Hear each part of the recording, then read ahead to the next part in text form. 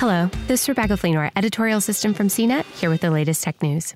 Google Assistant got a bit more helpful today thanks to some new features for Google Assistant Snapshot on Android devices and in the Google Assistant app on iOS. First released 2 years ago, Google Assistant Snapshot pulls personal info like calendar appointments, flight times, and expected package deliveries into a single, easily digestible overview that updates automatically throughout the day. Now Google is adding more information to the mix, including birthday and holiday reminders, as well as tailored recommendations for things like recipes, restaurants, and podcasts.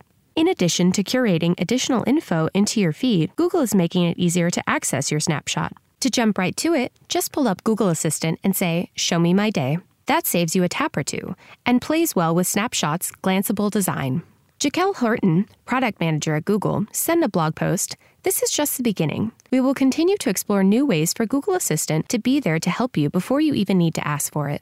Google says the features are live now for anyone using Google Assistant in English and adds that they'll be rolling out to other languages in coming months. For more of the latest tech news, visit cnet.com.